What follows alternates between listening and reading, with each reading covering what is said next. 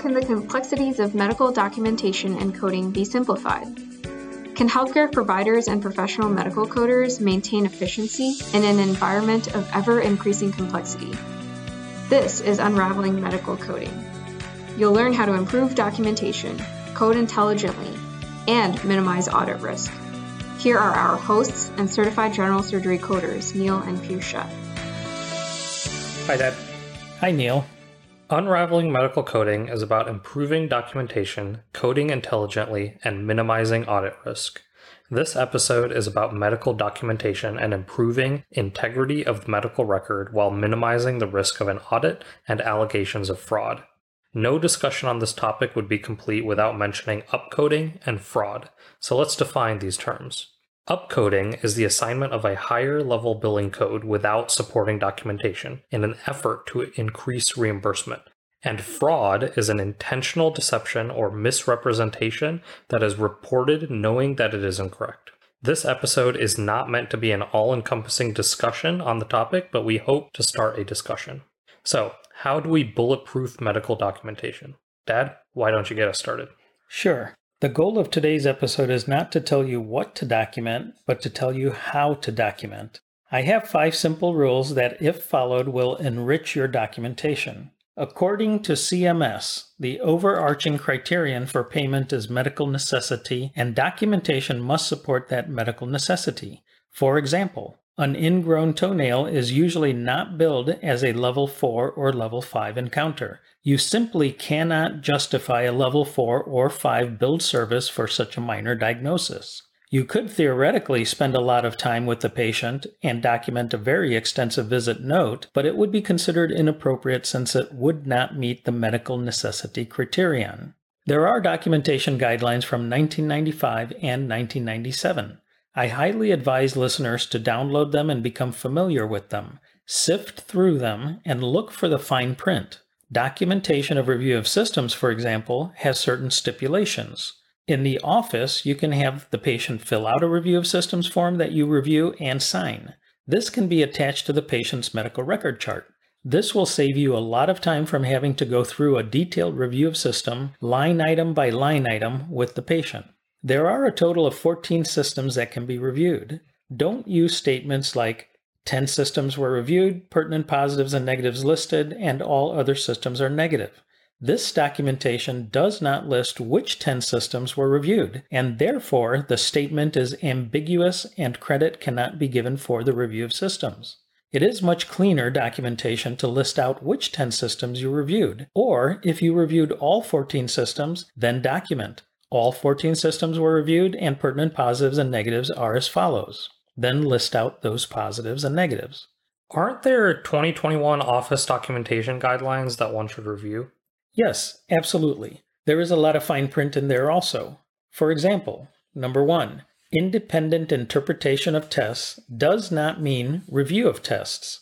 To get credit for an independent interpretation of tests, you must actually review the images and/or tracings and document your personal interpretation.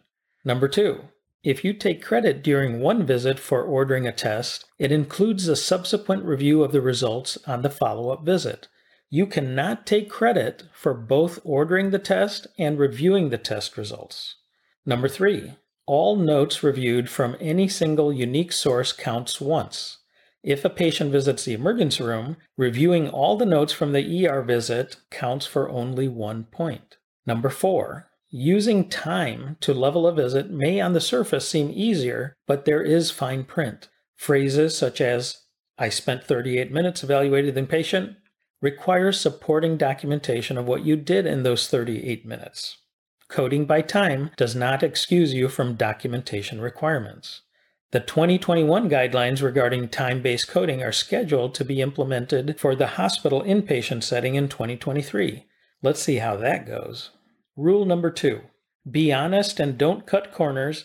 Your note is a medical legal document. Treat it as such. Wait, are you saying that providers are dishonest? Not at all. All providers go into healthcare with good motives.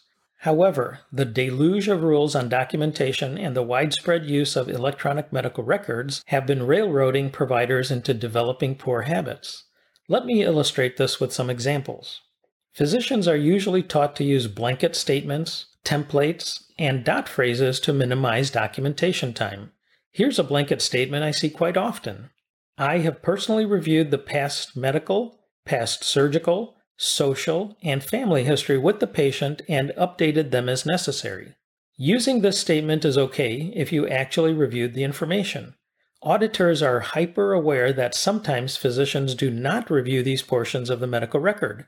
If the past medical or surgical history contains errors such as 2 entries for hysterectomy or 3 entries for diabetes, it is hard to imagine that the provider actually reviewed them. The statement and the entries cannot be reconciled, since these errors would have been easily noticed and corrected. When these discrepancies occur, it could lead to allegations of fraud. So, how prevalent is this type of blanket statement? I see it being used at least more than 50% of the time in the office setting.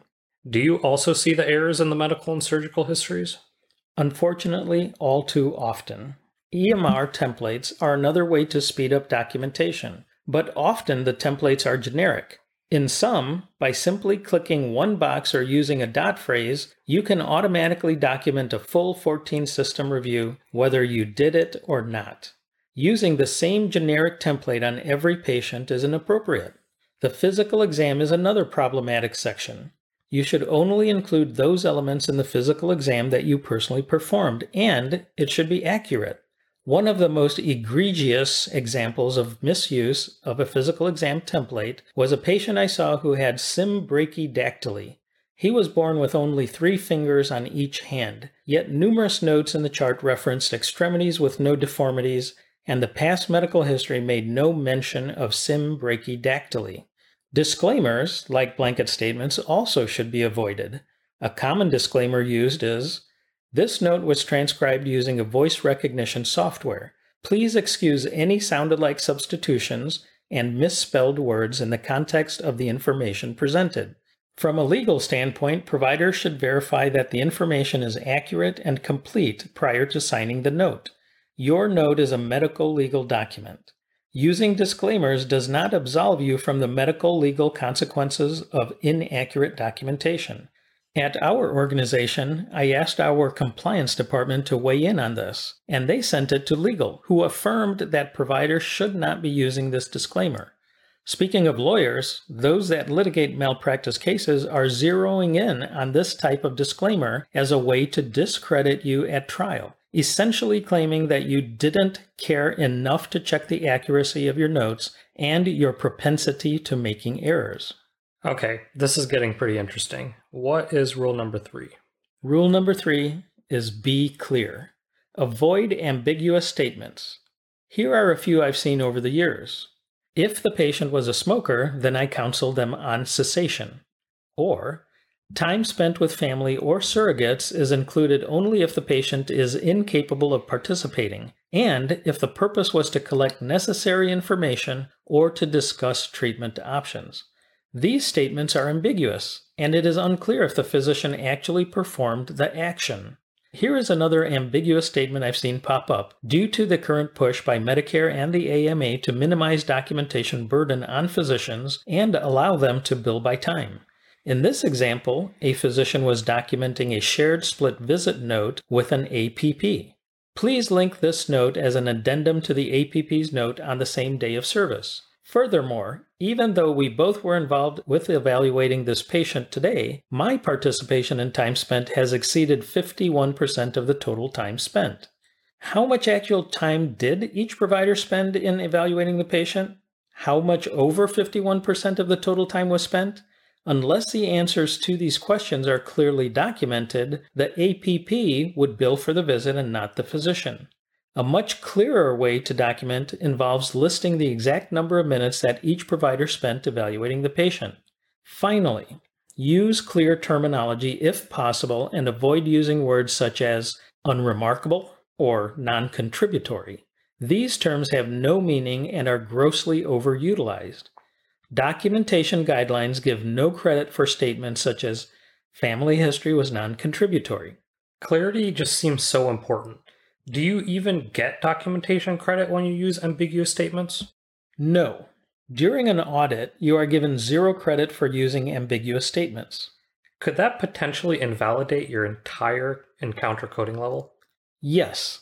If an audit negates portions of your note, it may seem as if you upcoded the encounter. Remember our definitions of upcoding and fraud at the beginning of this episode? You certainly don't want that to happen. Rule number 4 and number 5 go hand in hand. Avoid note bloat and use copy and paste, aka cloning, judiciously and in an appropriate manner. Most notes are bloated and are less likely to be read. It is so easy to use a dot phrase to insert entire radiology reports, days' worth of labs, and even all your assessments in previous notes into your current note in the EMR. Ask yourself, when was the last time I read a consultant's full note? You might be surprised with your answer. Instead of bloated notes, you want notes that are meaningful and succinct, making them readable and pertinent. Copy and pasting similarly can lead to voluminous notes which contain erroneous information often entered by other providers.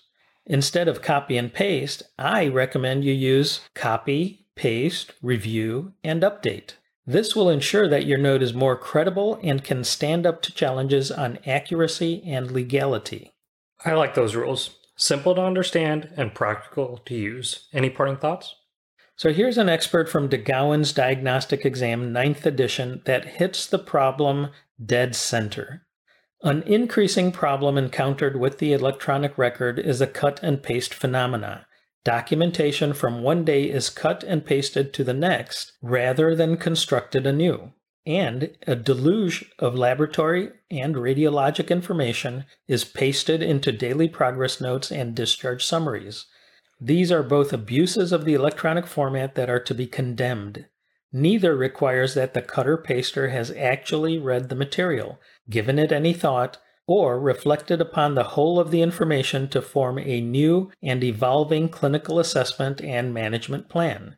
Each daily note should be constructed in its entirety each day, with appropriate references to existing records. The physical findings must be ascertained and recorded daily as they change and evolve. Test results should be succinct summaries of key radiologic findings and the few key chemistry and microbiologic reports used today to make diagnoses or change the management plan.